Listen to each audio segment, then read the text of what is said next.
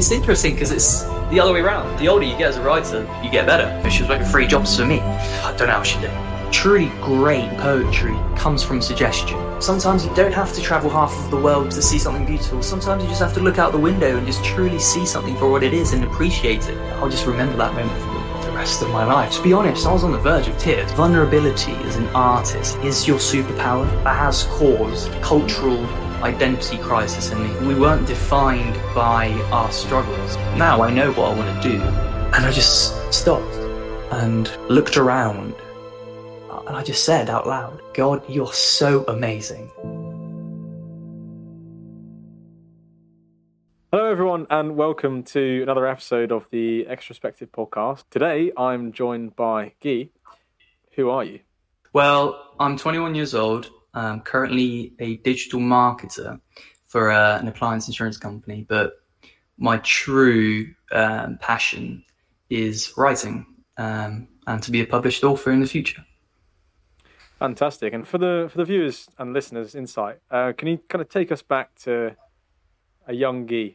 So I grew up in Fortaleza. I wouldn't say the favelas, but it was a relatively poor area with my mum, single mum. And every Friday, she would send my nanny and she would accompany me to the cinema to watch films every Friday whilst my mum worked because she was super busy and didn't really have the time. The beauty of it, though, was despite it being a really poor area, the sense of community was really just strong.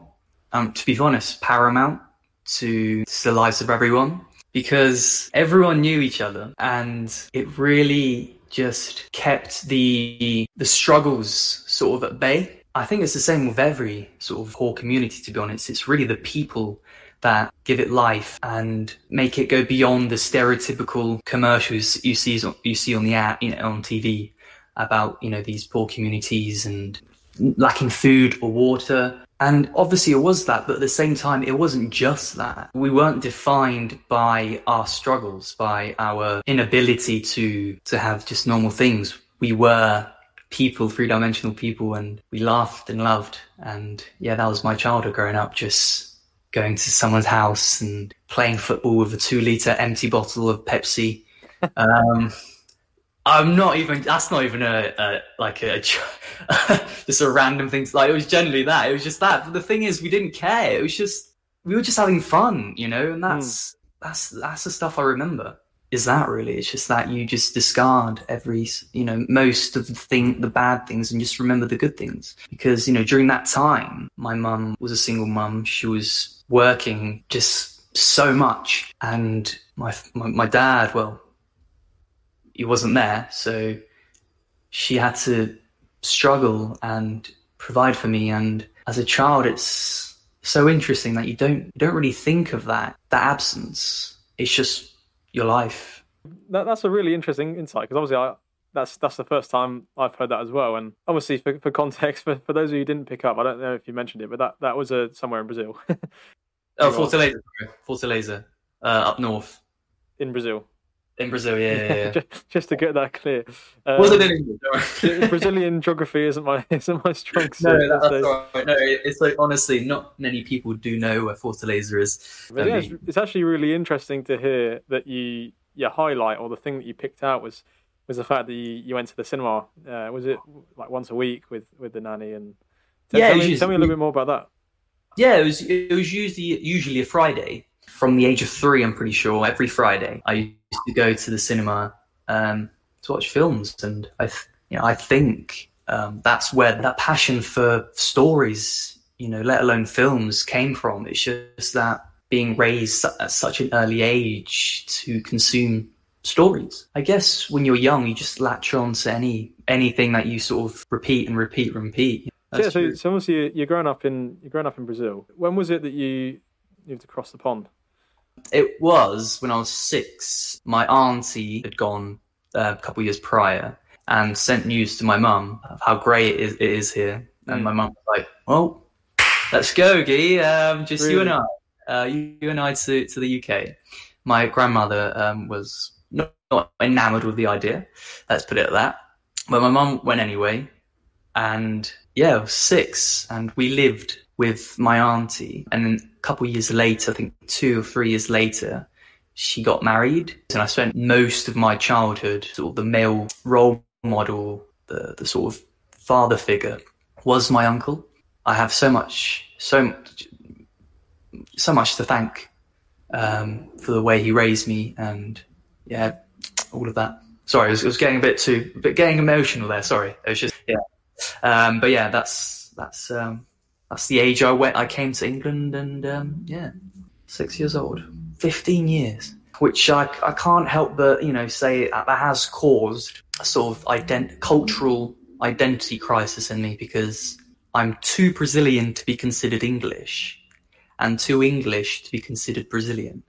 So it's sort of this grey area and it's really bad, where when a Brazilian stranger, or I don't know, someone who I bump into asks me, "Are you Brazilian?" I almost want to say no, because my Portuguese is so bad that I don't want to experience that sort of disappointment, from them, to go, "Oh, he's a gringo," which gringo means like a foreigner. And it's so strange being considered that, despite being born in the country that you are now considered to be a foreigner. How did you find the difference between the culture, and how did your mum and obviously your aunt and uncle, how did they kind of navigate you through that time? Well, my mum, whilst we were living with my auntie and uncle, my mum was working 3 jobs. That sort of gave way for my uncle and auntie to step in and fill in the gaps, which I'm really forever indebted to them. They didn't have children until a good few years after we left. So really, I was their child. They were my parents for a good chunk of my life. And then after we had to leave, I felt lost, because these people who were there every day of my life, who were basically my parents, they're gone now, and we moved to this house share basically with other professionals. Again, my mother was working incredibly hard for most of that time, so I felt like those years, but I was really sort of stopping from person to person, and I think that's really impacted in my sense of what a father figure is, I guess. I was constantly being introduced and then forced to say goodbye to them like that. That also relates to my father not being there for me. All of that, it's had this domino effect of just being comfortable with perpetually being left behind, I think. Yeah, which is interesting. Do you think there's any ways in which your character now has been shaped, where you can definitely put your finger on it in terms of like influences that you've had, or any of those figures that were coming and going? Are there any particular lessons or things that you've learned in a positive light? My stepdad, when my mum got married to my stepdad, he was very, very stringent and militant. In retrospect, I have everything to thank for him. I'm forever indebted to him. Those are lessons of as simple as waking up and making your bed have had just such a massive domino effect in the things I do. Do it to the best of your capacity. I know it's a simple thing, and it's been said many times, but it's such a powerful thing. And to just give it your all. Again, I know these lessons everyone's heard before, but it's shaped so much the things I do, writing, working out, reading, just to, when you're doing it, to give 100% focus to it, to not read passively, to simply finish a chapter and put it down and go on with your day. Finish the chapter, close the book, and think of what that chapter meant, of what happened in that chapter. And if it's one of those books, how you can apply the themes in that chapter to your life or to the things you're going through at the moment. So just engage fully with what you're doing. That's actually exactly what I was going to say. Engaging and and being present. And I guess you say like those things are maybe taken for granted or obvious things. And I'm sure many of us have heard them from either our parents or, as you say, like sort of father figures. But do you think like it's that those things are a bit more, because the way you describe them, and it's actually one of the things I really love about the way you communicate and the way you think about things.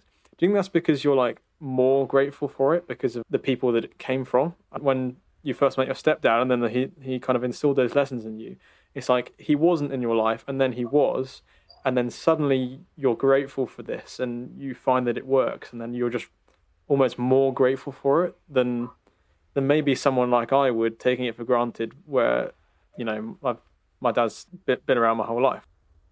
I think because of my age, I think I was 12 at the time, my brain had developed a bit more. I sort of obviously realised sort of the dynamic of things. I think when he came into my life, I didn't really just regard him as another person who would go away. I sort of understood, okay, he's the father figure now.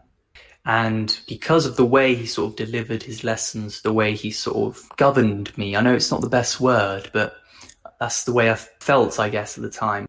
Because of that, I think I latched on to what he was saying, although in a combative sense, because we really didn't get along at all.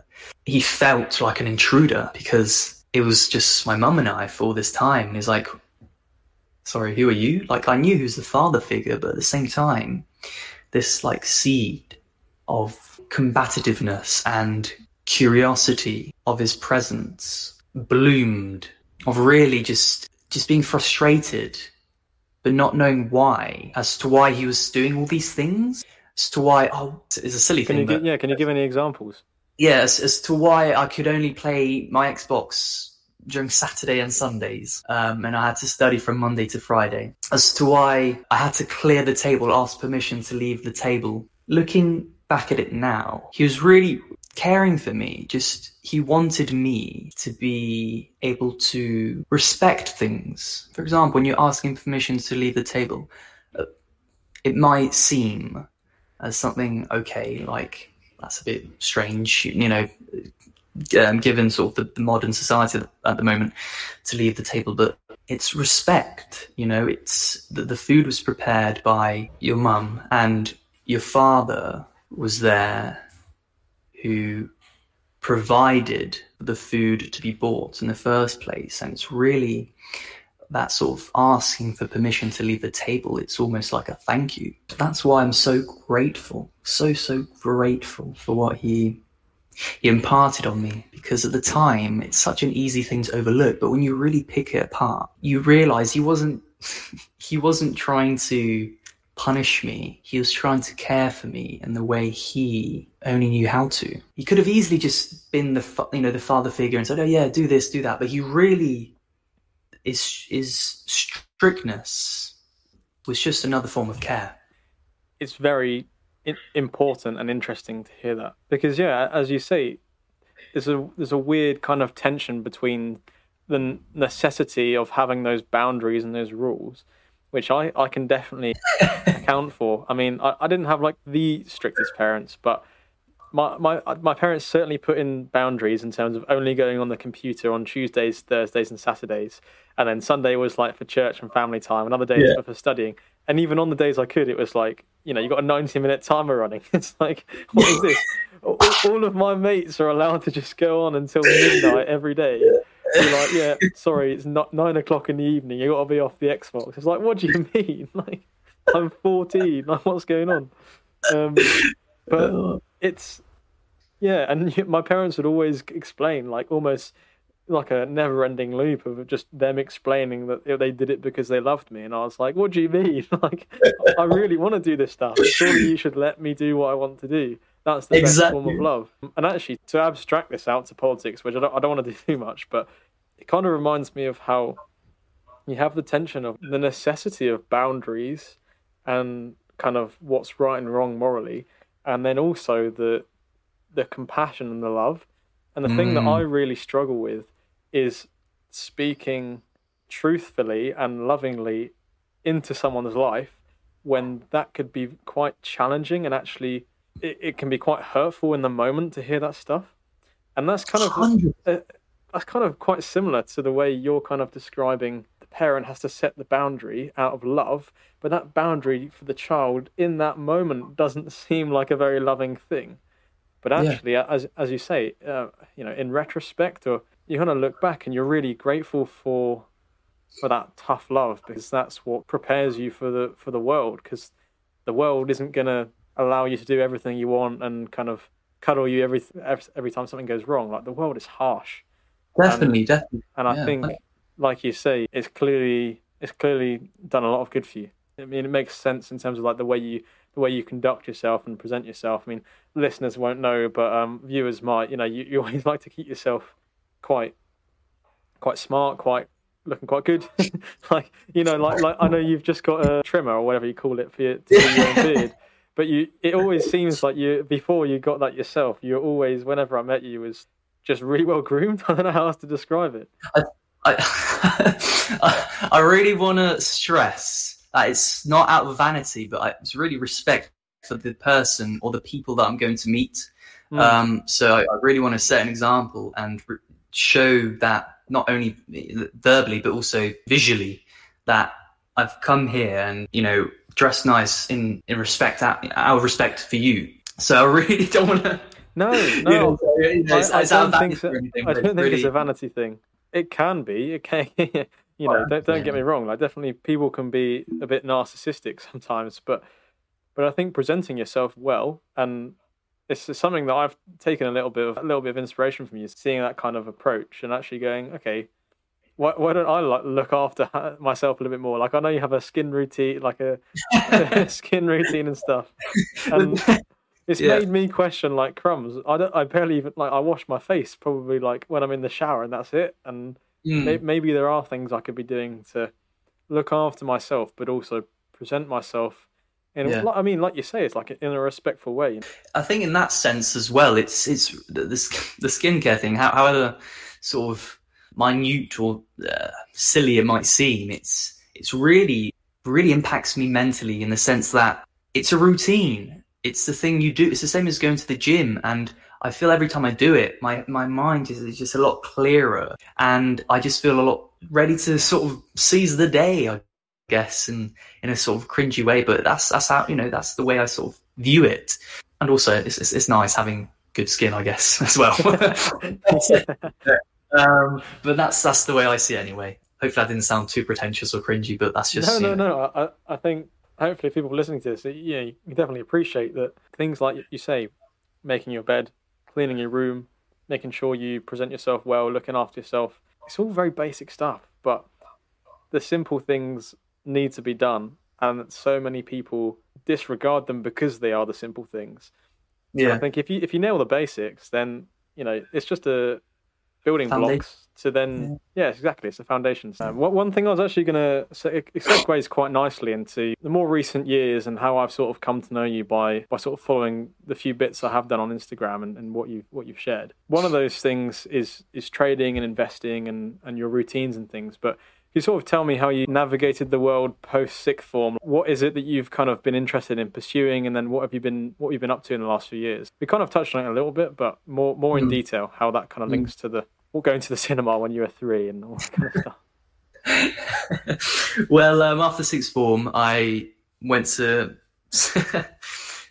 Stirling University to study accounting for approximately 4 days, and decided I don't really see myself doing this. I knew I liked writing. Well, I loved writing, but at the same time, I wasn't ready to take the plunge. So I thought I'll choose the safest option, because the year prior I started getting involved in trading and stocks and all of that. But yeah, so I left Stirling University after 4 days. If my parents are listening, they weren't too pleased about that.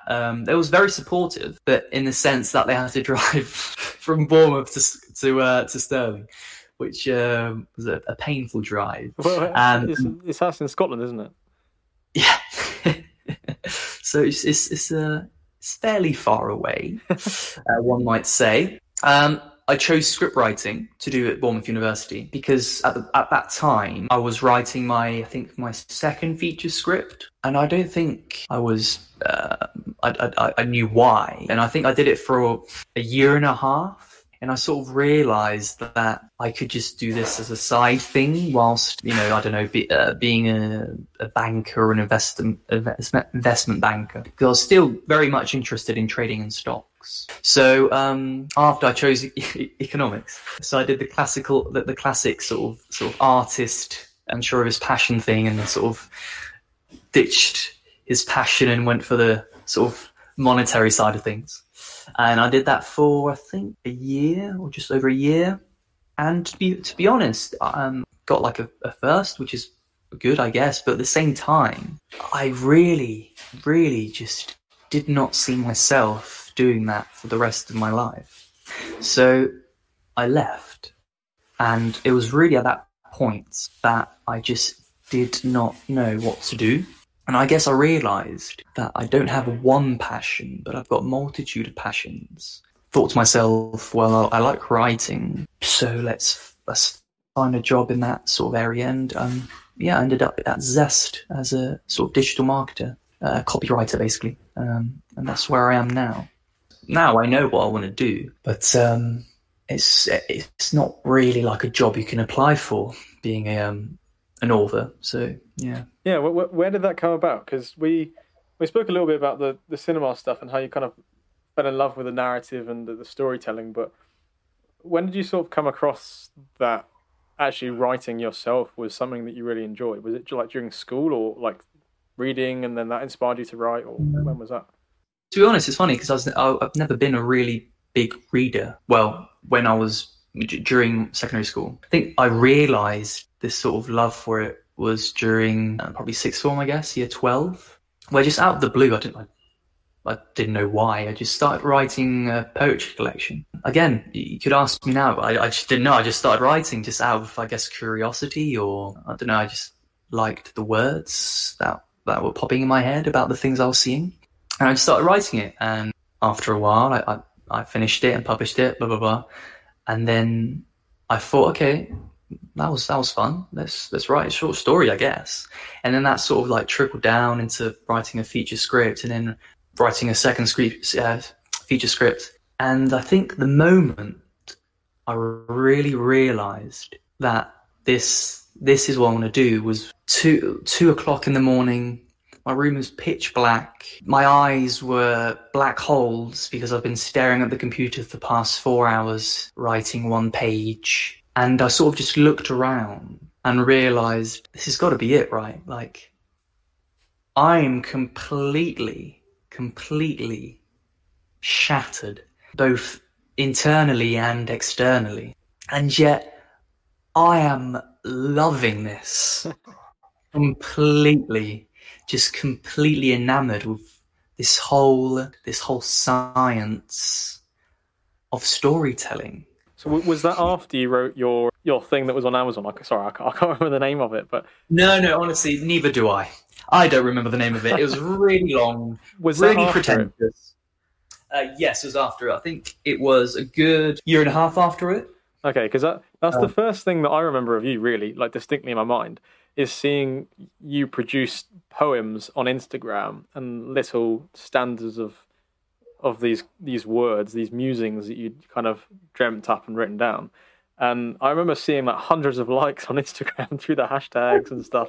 I was thinking, "Cruz, this guy's blowing up for his ability to write and to dream of the narrative." And it really interested me, but not in the same way as it would now. Like obviously, that was 3, maybe 4 years ago. I don't know. Yeah. And the poetry, by the way, it sold approximately 20 copies. Not bad though. You know, New York Times bestseller list. Here I come. But so what was your question again? I went in a tangent again. What I'm trying to get at is, what is it about the narrative that has made you love it? I mean, that's the question which I want to know, which I'm sure people listening will want to know. Like, what is it about it that really has captured your whole being? That's the question I asked myself at the start of the year. And I was reading a book by Zadie Smith.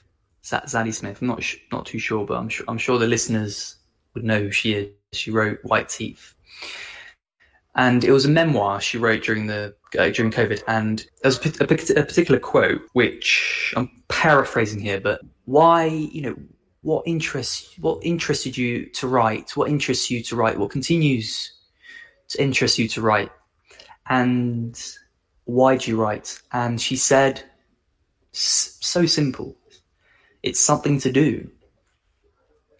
And I found that so beautiful.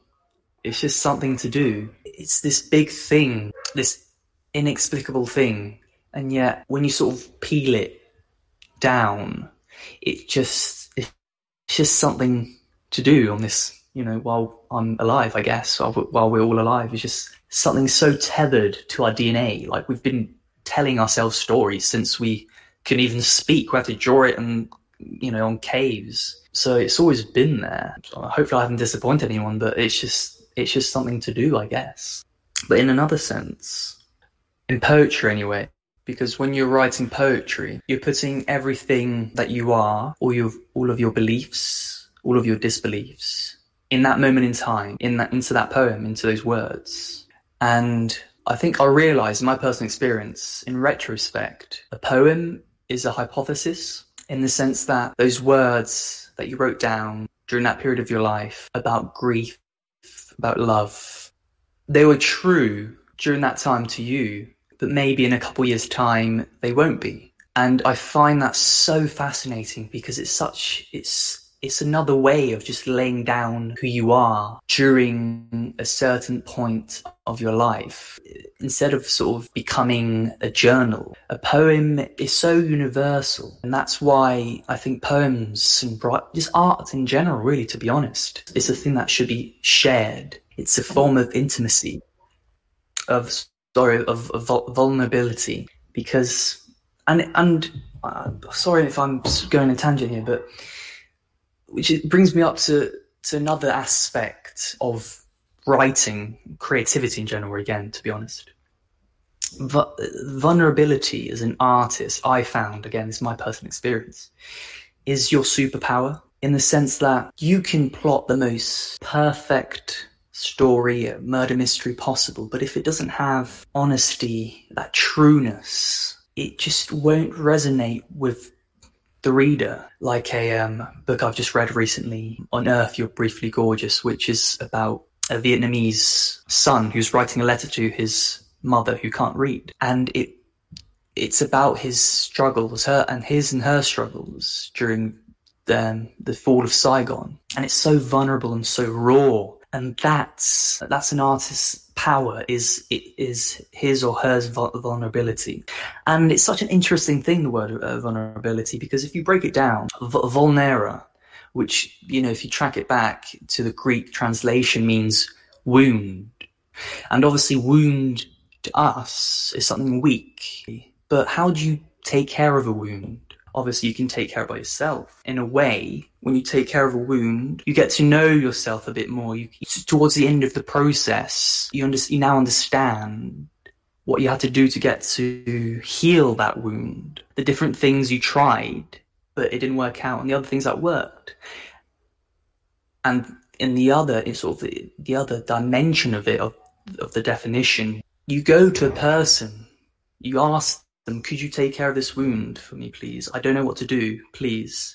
And I think that, to me, is what vulnerability is such an innate part of who we are. It's the way we communicate. If you talk to a person for 30 minutes, the things you remember won't be what they ate that day or what they did that day, but sort of the emotions they felt. And I think we really, again, my personal experience, I really think we should destigmatize vulnerability as being this thing you should push away, because it's who we are.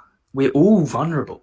Why are we pushing our true selves away? And it's the way I see it, it's such a dangerous thing, because what if you push it away so much that you lose who you are and you don't really know how to communicate anymore? again, if you break the word down, vulnerable obviously means endangered and weak, but at the same time, if you look at the synonym of vulnerable, it's open. The word open. And that's what I think it really needs to be. It's this sense of openness. It's the sense of not being encaged. It's realizing we're all broken and weak and lost and everything. But at the same time, the only way we can sort of unearth it is just to talk to another person and sort of just share our experiences. And I think that's why storytelling to me is such a powerful thing, because you're seeing someone, a director, a writer, an artist, laying down their doubts, their beliefs, their disbeliefs, their worries, and none of it can be true, but it's true to them, it's honest to them. And this is the most important part as well. The most personal is always just the most visceral, the most emotional, the best a work of something can be, because it came from you. It came from, you ripped your heart out and laid it on the page, or you put it on film, and it can't get more raw or honest than that. The worst thing you can do is make something that doesn't have, that you try to fabricate in order to satisfy everyone. At the end, you won't, satisfy anyone, because it's fabrication. It's a fugazi. It's not real. It's nothing. I hope that didn't sound cringy, but that's what it is. Like, it's really just laying your heart out on that canvas, on that page, on that film, communicating with another person or people. I think that's such a beautiful way to describe storytelling. And I think, you mentioned there that it's not necessarily objectively true or whatever, but it's real. I think there is that narrative truth, because it's almost more true than the objective kind of scientific testable truths that we see, like gravity. Yeah, everyone knows gravity is true. But you know what? More than knowing gravity is true, we know that love is true. Like, each of us knows what heartbreak feels like. Each of us knows what awe feels like. See a beautiful sunrise, or you are fortunate enough to travel and see an amazing view in front of you, mountain tops. And I think those things are far more real to us than something like gravity, which is correct. But I think the fact that artists, like you say, are vulnerable, and I love the way you broke that down. Thanks for doing that. Really gave me a sense of that universal truth that we all know without having to think about it, if that makes sense. It's just it's just innate. I think there's something so powerful about that, and it kind of, we almost disregard that side of ourselves at our own peril. Again, to try and take what you've said there and kind of look at it in terms of the world and people's broader opinions and culture, it seems to me like we're losing touch with that side of things. Like, there's still artists and there's still people producing great works, like great literary works and great scripts. And of course, now we go to great big productions in cinema, and we go and watch Marvel films, and we can't wait for the next chapter of some Netflix show to come out. But I think in the deepest sense, we're losing that sense of beauty of that expression of feeling. Everything's being cheapened, right? Like, it's just it's like a cheap love song, which you can distinguish when someone's written a song of heartbreak from the heart, and when it's just been kind of crafted because someone looks very attractive and fits the model, and then they can become a famous singer. Exactly that. To sell to the masses whilst they all get their hearts broken. So it's funny you should mention that, because I was thinking about that today. James Blunt and Ed Sheeran, and why one is more successful than the other. Because I listened to James Blunt's Monsters. I don't know if you've heard of it. It's a fantastic song, that is. I learnt it on the piano and did a duet a couple of years ago. That song touched me like no other.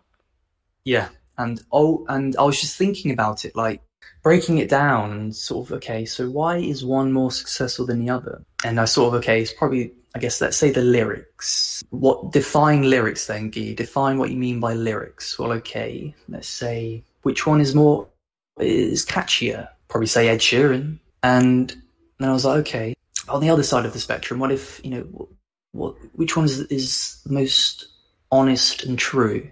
And it was just obvious that it was James Blunt's, but at the same time that like you said, everything is just so neutered down and fake, that we rather go for something that's catchy, where we don't really know what it means, but it just, it rolls off the tongue. Everyone else is listening and chanting these things in nightclubs, so I'll do it as well. Exactly, compared to something where an artist is literally breaking his heart in front of you because his father has been diagnosed with stage 4 cancer, and someone listens to it and says, "Oh, so depressing. I don't want that." And I'm like, okay. And and to be honest, I don't really know what to say to that. Just apart from just sigh. The cynicism of it, yeah. Yeah, it's again. I think it comes down to sort of the vulnerability aspect of it. We want to shield that away as much as possible. That's exactly what I was going to pick up on. Yeah, that's precisely. And if honest, so it's like we latch on to anything that sort of kills that sort of sense of vulnerability in ourselves. Just look around, like the increase of drug use, of suicide. It's obviously, I don't have the facts to back it up. I'm just going by my own personal experience. But it's got to have some link to this sense of shielding and of numbing away, of trying to figure yourself out or your trauma. Can I just go off on a limb here? And I'm just trying to piece it together, because I think there's a general picture that I'm trying to build in my mind here, and I might not articulate it in the best way, but yeah, from what you've shared about the influences you've had in your life and kind of shaped you to who you are now, and then talking about the things which we agree on here and that you've very much pursued in terms of the whole narrative world, which I'm dipping my toes into, but I completely appreciate and love, and honestly, I'm in awe listening to your descriptions of that. It really is, and I hope other people are appreciating it as much as I am too. But the way I'm sort of piecing it together, and you can say if it's not exactly true, but what I see is if you have kind of boundaries and security, then it allows you to be vulnerable and to lean into that and explore what that means.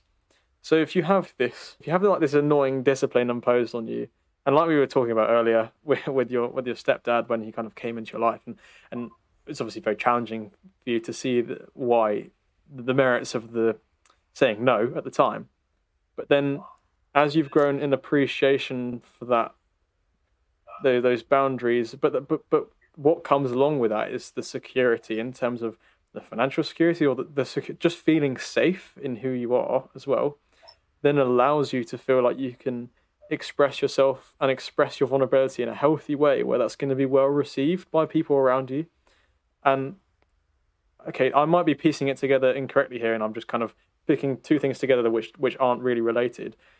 But potentially then, if you see people now, like the copes that people go to in terms of sex, drugs, alcohol, porn, whatever it might be, and we each kind of have our downfalls in each aspect of those things that we struggle with. But people that really fall susceptible to those things, as you're sort of suggesting, they can't really be vulnerable. Maybe it's because they never had the opportunity or that space or that security to feel like they could lean into and be vulnerable into. Therefore, the more you sort of shut that off, and the more that you don't feel like you can share those things, the more likely you are to then just try and cope and try and do it all on your own and use temporary highs as a way to numb that feeling. Because, I mean, everyone appreciates that, or maybe not everyone appreciates, but I think we certainly appreciate how tough life can be. And the way Jordan Peterson describes it is like life is suffering. Like, and it is in its kind of base state. And then it's understandable to see why people would turn to cynicism and be bitter with life and be turn to these things to kind of get by. But then again, it's like if you have that space to be vulnerable, and it can be being vulnerable with friends, it can be vulnerable with family, it can be being vulnerable with God. If you have that kind of comfort to lean into, then maybe that stops you from going down that path. I mean, it might not particularly relate to you in terms of having your stepfather to be able to lean into in that way, and then having the views you do now. But I'm just trying to piece it together now, and I'm just kind of thinking out loud. Mm. But maybe it's true, maybe it's not. Maybe it's just something to think about and philosophize over. No, I think I see what you mean, in the sense that you just want to cultivate a sort of dialogue where vulnerability is just said without a doubt, sort of like, in the sense like without sort of like stuttering before, saying it, in a sense where it's welcomed. Is that what you're saying? Sorry. Yeah, kind of like with my friends. Hopefully, if you're listening to this, you can appreciate. I like, and I would encourage people to share things that have got going on in their lives, as I take liberty in sharing stuff that I've got going on, because I appreciate, and I've kind of recognized in my life, when you have that security and trust in people, then you can be vulnerable, and then that can stop you or aid you in terms of turning away from those things. Because I think the most damaging things are the things that we find it hard to be vulnerable about, are the things we don't talk about, because if we talk about it, it's kind of a taboo thing. Like for a time, for me, it was porn. Like I didn't want to. It's not something you want to openly share with anyone. It's embarrassing. You feel like it's awful, and I mean it is. But yeah, it's having a space to be vulnerable in that then allows you to actually confront the problem rather than just not engaging with it. Anyway, going off on a bit of a tangent. No. I went on a tangent. You have every right to. Yeah. I think that there is that lack of feeling vulnerable, and to cope with that, people have gone down these other paths, and then it's not working out very well, I would, in my estimate. Oh, 100%, yeah. 100%. But it's such a shame, because, the other part of vulnerability, the ability, if you go on Google and you search ability, the synonym that comes up is power. It's a power. It's vulnerability is a power, and we're sort of shielding that power away. The power to show your wound to other people, who also have that wound, because everyone has that wound.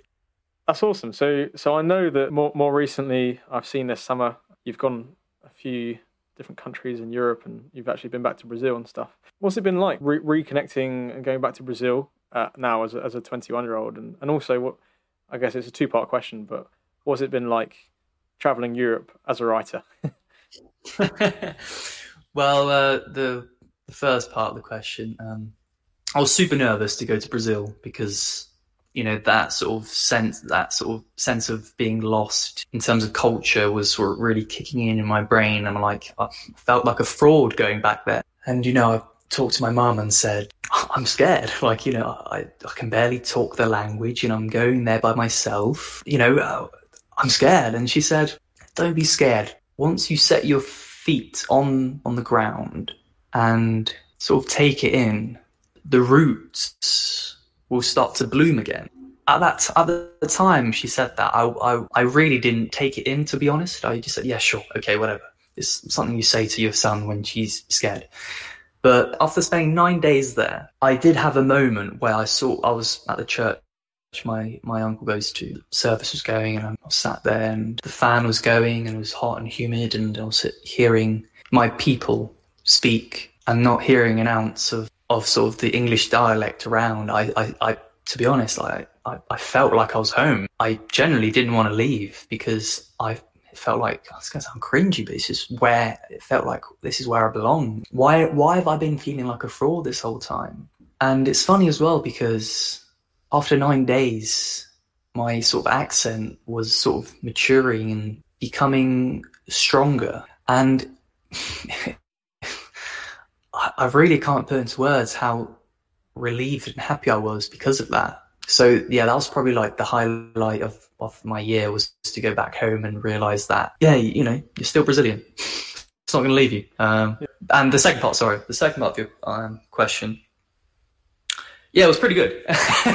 it was pretty good, because when you think of a writer, you think of a person who's been places, who's lived, who's seen some stuff, and I needed that so much.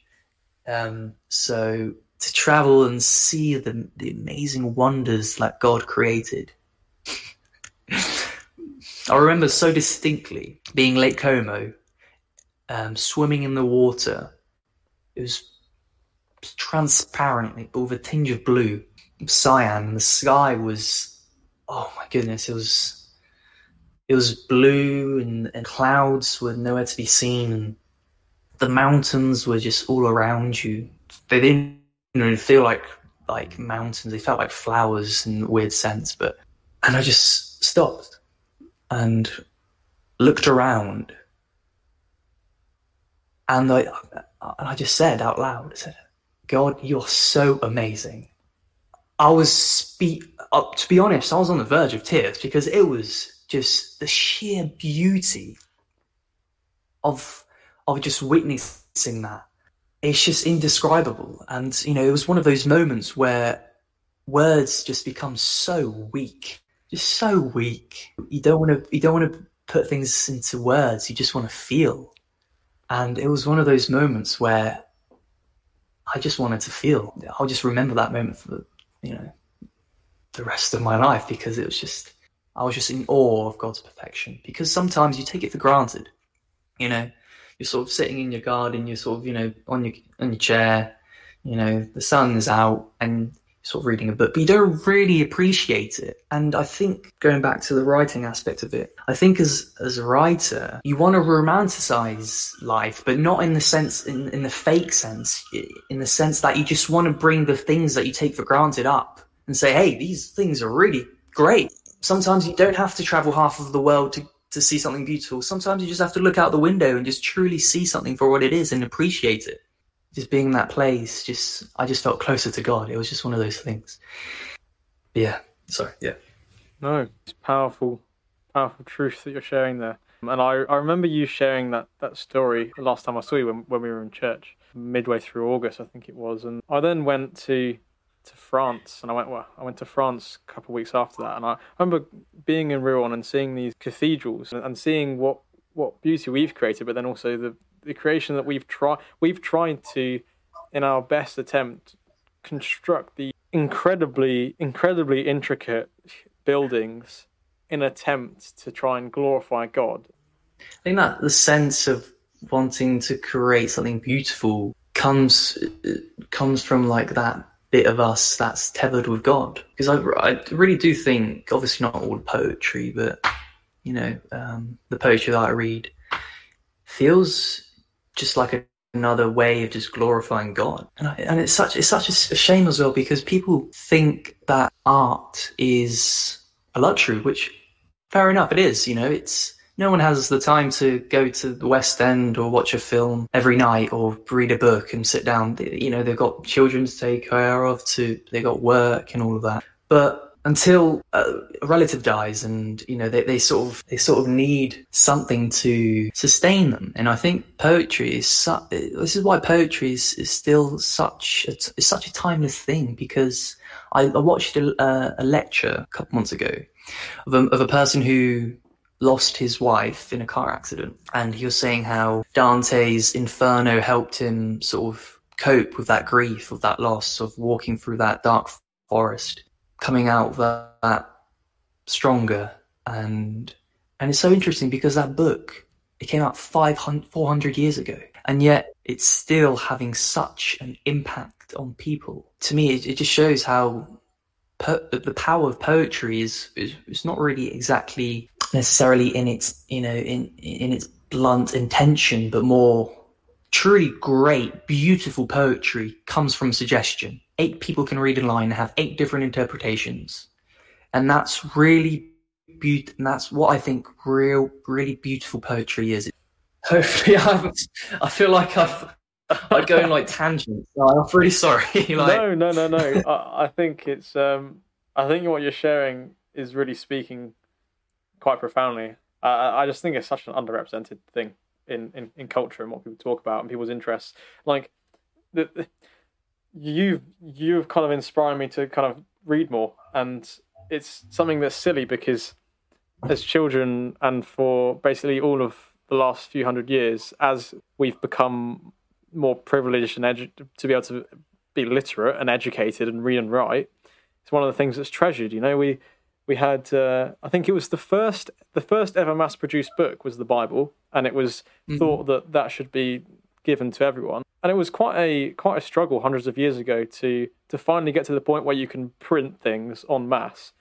And the richer classes didn't necessarily want that to happen initially, because you empower the peasants because then they can learn and start to think for themselves and start to question things. But I think it's a shame that something which is so deeply profound and so important, as we're kind of talking about, is now being swept aside with the age of the mobile phone and the dopamine and the instant gratification that we get from things. And it speaks to kind of the things that we've been discussing on the podcast so far, and kind of thinking about the simplicity of reading and writing, and how much we take that for granted so much that as a culture we're almost disregarding it and favouring being on our phones, not really reading anything of any meaning, and also not really creating anything of any meaning in what we're doing.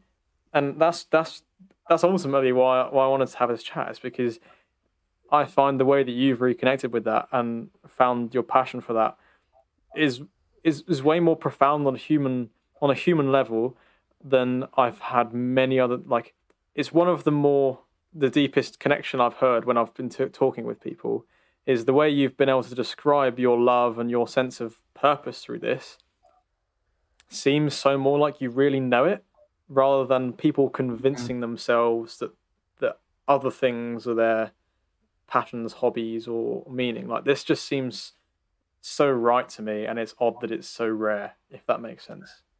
Right. Yeah.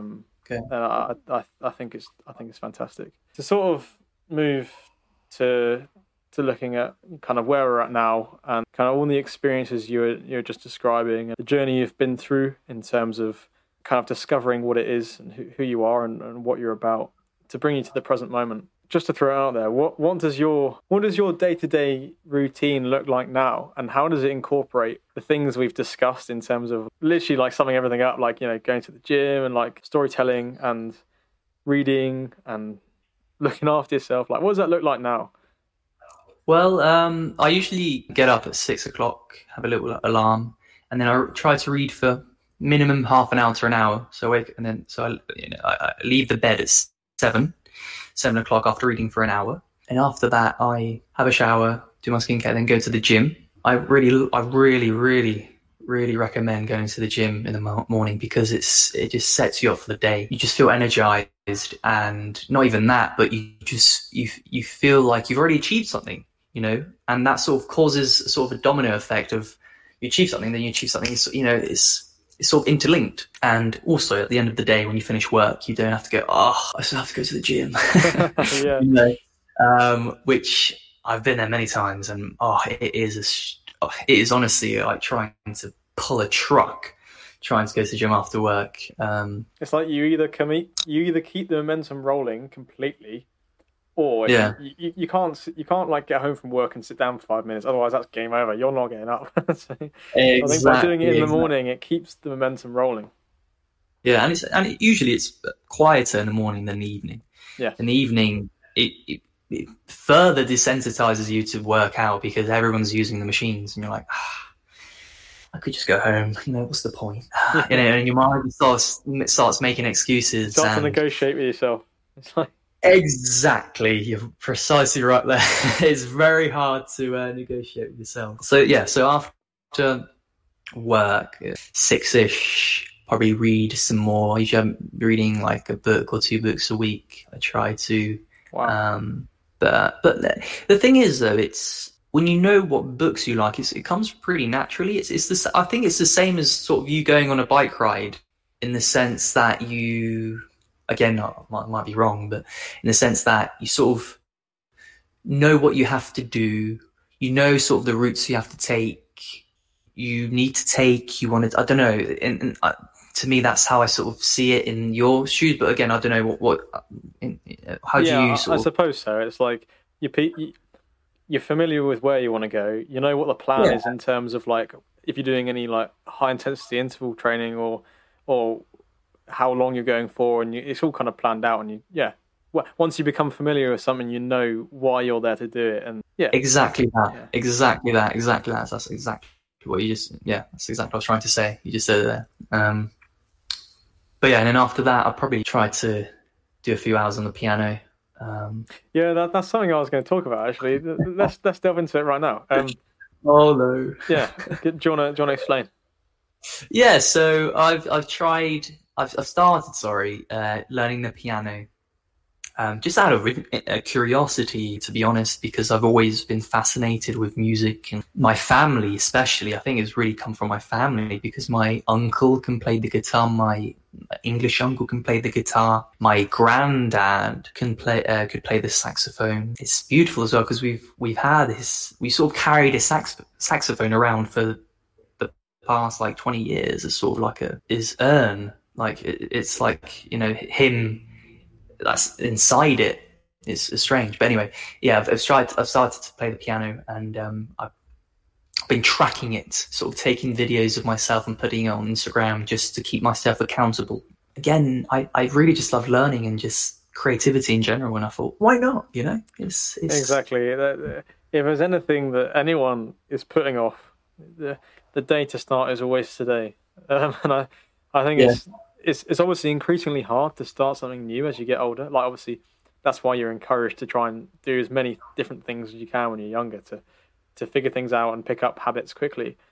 And like I'm very lucky that I learned the piano from when I was like 7 or 8, and I can rely on the fact that it's kind of muscle memory. Obviously, I need to learn as well, but it's been really interesting seeing your approach as someone who's now an adult, then learning it for almost different reasons, but more meaningful reasons to actually like express that side of yourself. And I mean, it makes sense. It makes sense why you're learning the piano. As someone who thinks in the narrative a lot of the time with script writing and poetry and reading and kind of immersing yourself in that, it makes sense to also have that outlet of sound and those emotions that sound can have in people, which again is very difficult to rationalize in any scientific way. Mm-hmm. It's like why do certain chords sound like they're in key? Like why? We don't really like. The brain is something we don't understand, and maybe someone can message me if I'm wrong here, but I'm convinced no one understands particularly why we can hear something and go, "That's beautiful," and I feel love or sadness when I hear a minor key or something like that. Yeah, I think it's the same with poetry. It's like you can't really put your finger on it. And maybe you don't need to. Maybe you just need to sit and listen or read or whatever it is and just feel it. It's true. It's true though, because the same applies to when you're reading a book and there's a passage and your brain just goes, "Whoop, that's bad writing." It's almost like going back to the music sort of piano thing. It's like almost hearing a wrong note, out of tune note. Your brain just knows it. That's just awful writing. Why? And I feel like that's such an interesting thing because music is that way as well. Our brains just sort of go, huh? I don't know. I went on a No. It's something that's true, but not something we can prove to be true. It's just in the narrative sense, we all feel it. It's a universal thing. Everyone knows when someone plays the wrong key in a concert. People that have had no musical experience whatsoever can just be like, "Oh, that doesn't sound nice to listen to." Who knows why? Yeah. And we don't need to know. Exactly. Yeah, we don't need to know why. We just need to learn to feel it again and reconnect with that side of ourselves, which I think you're obviously doing. I'm trying to do as well, and I feel like it's so profoundly important that people do learn to reconnect with that side of their humanity. So, great discussions. Yeah. I absolutely loved the kind of roller coaster we've been on here, and a quick, brief whistle-stop tour into the mind, into your mind, looking at your influences growing up and how that all kind of just ties together to where you find yourself today. I think it's so important that we have vulnerable conversations about who each of us are and how everything has shaped us, because there are so many things that I can learn from you that I can't learn in a textbook, that vice versa, like humans just talking about each other's experiences and passions. And I think primarily that's the reason why I set this thing up, is to have these kind of conversations and to invite other people to listen, because we can all learn so much from each other in our specific kind of niches. But I think what's particularly true about yourself is the things that you found yourself in. I think everyone could benefit from doing a little bit more. For example, with maybe another guest who has a particular, they're like an accountant. It's like, yeah, people can learn the rough messages, but not everyone's going to go and be an accountant.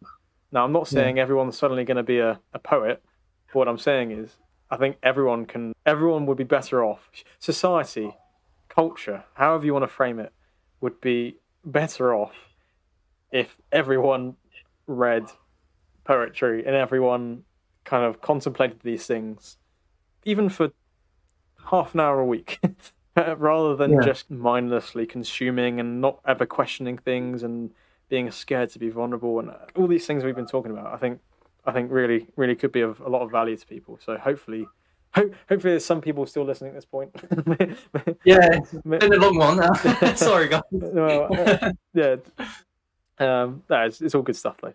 And just to wrap up, then there's a couple more things I want to delve into. I mean, what does the future look like for you? Like, what are your ambitions and what do you hope to achieve? Main goal is to publish my novel. That is the main goal.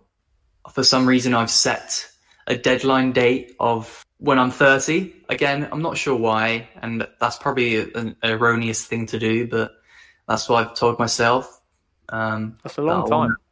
It is a long time, but again, it's a deadline. I can do it before then. Sure. Yeah. Said no university student ever. Exactly. No. So if tomorrow isn't the due date, then today isn't the due date. That was the phrase. Exactly. It'll be 29 and 364 days, and it'll be a quick. But the thing is, though, is that writers are usually pretty, I don't want to say old, but they're not like, I think, like athletes, where when you're 30, you're sort of like, or 31, you're like, oh, he's, it's time to retire. Yeah. It's interesting because it's the other way around. The older you get as a writer, you get better. The more you have to draw on. Exactly that. And the more, that's the goal is to write a novel. Again, that's an arbitrary thing. I just said 30 because, it just sounds good in my head, I guess. I don't know. I might write it when I'm 26. I don't know. I'm just going to continue what I'm doing at the moment and just read as much as I can and just being tuned with just God's just amazing, amazing world that he's created, and just write simpler. I think having that goal is so important. Like, as you say, even if it changes, having something to look towards that is kind of beyond what your current self is capable of, it just gives you, it's like having a compass. It's like, okay, right, let's walk in that direction and see what happens. I think all power to you in that regard. Okay, one of those other questions that I want to be potentially. I feel like I should create like a quick fire thing in my podcast where I ask all the same questions to each guest, because I feel like it'd be a good way to round up. Right, we're going to do ad hoc here. So, what would you tell, given the lessons you know now? What would you say to, let's say, 12-year-old? Keep doing what you're doing. So do you mean that in terms of you're just glad that everything that's happened has produced how you are today? 100%, 100%, yeah. That. Just so keep doing what you're doing. You're happy, content with where you are now. Yeah. I think that's where God wants me to be. So, yeah. So to finish things, I've asked this of every guest so far, have you got any questions for me? What makes you angry? I think I can be angered in ways which aren't very helpful and I should work on. But I think there's also anger within me which is justified that I need to channel in a healthy way. And I think probably if I was going to put it on one thing, what angers me most is people taking things for granted and being overly critical of the things that that aren't perfect but that are good, if that makes sense. Right. Mm-hmm. So the example I'd probably use, let's say there's a government, government X, and the government has been formed over hundreds of years to provide stability to citizens to be able to live with incredible comfort compared to any previous generation of humanity whatsoever. Like we find ourselves now, like we live in ultimate abundance of comfort and privilege that's unheard of compared to pretty much every human that's lived before us. Yet we live in the most politically divisive, unhappy, and cynical culture imaginable, is what I see. Like, I see people constantly just saying how everything is corrupted by tyranny and how everything is this big destructive patriarchy which just oppresses everyone, and like there's elements of truth to it, but I get angry at people being angry at things that you know what I mean. Like a little gratitude would be nice. Yeah. Yeah, I get what you mean. It's like society nowadays, like they see one thing wrong about someone and they're like, he is a demon, he is Satan, this is wrong, this is all wrong, that sort of thing. And it's like, no, things are complex, that it's not black and white. There is a grey area, nothing is perfect apart from God. Like, come on, man, so it's just annoying. I completely understand you, like this anger towards society just being unable to rationalize things as being neither black or white. Did that make any sense? Yes. My brain's sort of like melting. Then there's like a complete lack of pragmatism. It's incredibly frustrating when people. Here's the thing: ideologies and a simple snap judgment is far easier, and it probably sounds correct. Like, it's very easy to just provide a quick answer that just kind of makes sense. But the thing that I've really wrestled with in the last few years is the fact that life is incredibly complex, and questions have incredibly complex answers, and that a lot of people try and explain things very simply, which sounds correct, which sounds moral and good, but actually it's no match for the complexity of life, and it's just a cope. And then they're also very cynical and bitter and resentful towards the world, and don't take everything for granted. And that whole kind of combination of things that I see, that probably angers me more than anything else. And then people kind of having a go at me for some of the views I hold, when I'm like, you have no idea the greater context and the complexity at which I'm looking at life. And I'm not going to pretend to be like, I'm not pretentious in this. Like, I have so much to learn. That's almost the point. I know that I don't know everything and that everything is complex, and I'm trying to work it out. I'm trying to stumble through really contentious topics, but I'm not going to for one moment pretend to have the answer. I can't just be like, oh, this is wrong, this is right, that's something we should do, that's bad. It's like, I don't pretend to have the answers.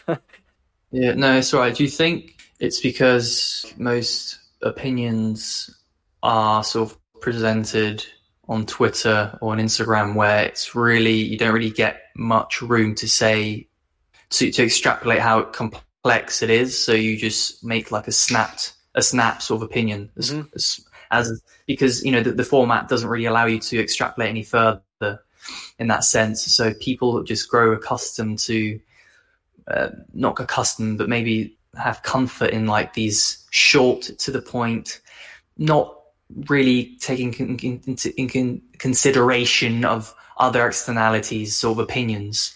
And when someone like let's say you make your sort of own opinion, which doesn't really align with the opinion of the left or the right, whatever wing it is, they don't really take into consideration the complexities of it, because you didn't really have the opportunity to do so in a way that's digestible to them, or to the way they usually digest their own information. Did that make any sense? Yeah, it does. It does. There's sort of two parts to that. But one of it, which I think is the point you're trying to get at, is the fact that with everything being so short form and being and the internet being a place of generally a force for good, but also being a place where we have reels, which are just quick fire information. We have Twitter, which is like limited word box. Dialogue and conversation is all very quick and fast and reactive, and it's all designed that way. No one has the time to read the Communist Manifesto, to read Adam Smith, to read Nietzsche, to read Jung, to read the greatest philosophers, the people who have argued for each of the different human natures, to read the Bible, to kind of understand like all of these complex things. Like no one has the time for that. We're all busy just trying to do life, and therefore we just simplify things down to things that sound correct, and actually, no match for how complex life is. These kind of views. There is another part to that, but we could talk for a long time about this stuff. But I mean, the podcast the recording is currently on 2.5 hours. So I'm going to have a job editing this. But I absolutely do not regret any minute of it, really. Same. It was really nice. It's been really good. But thank you so much for coming on and being so vulnerable as well. I know we talked about vulnerability, but thanks for being vulnerable yourself, because I think that's where people listening will really connect, because we relate in those really personal ways, and hopefully people can find solace in it. So thank you very much. Thank you.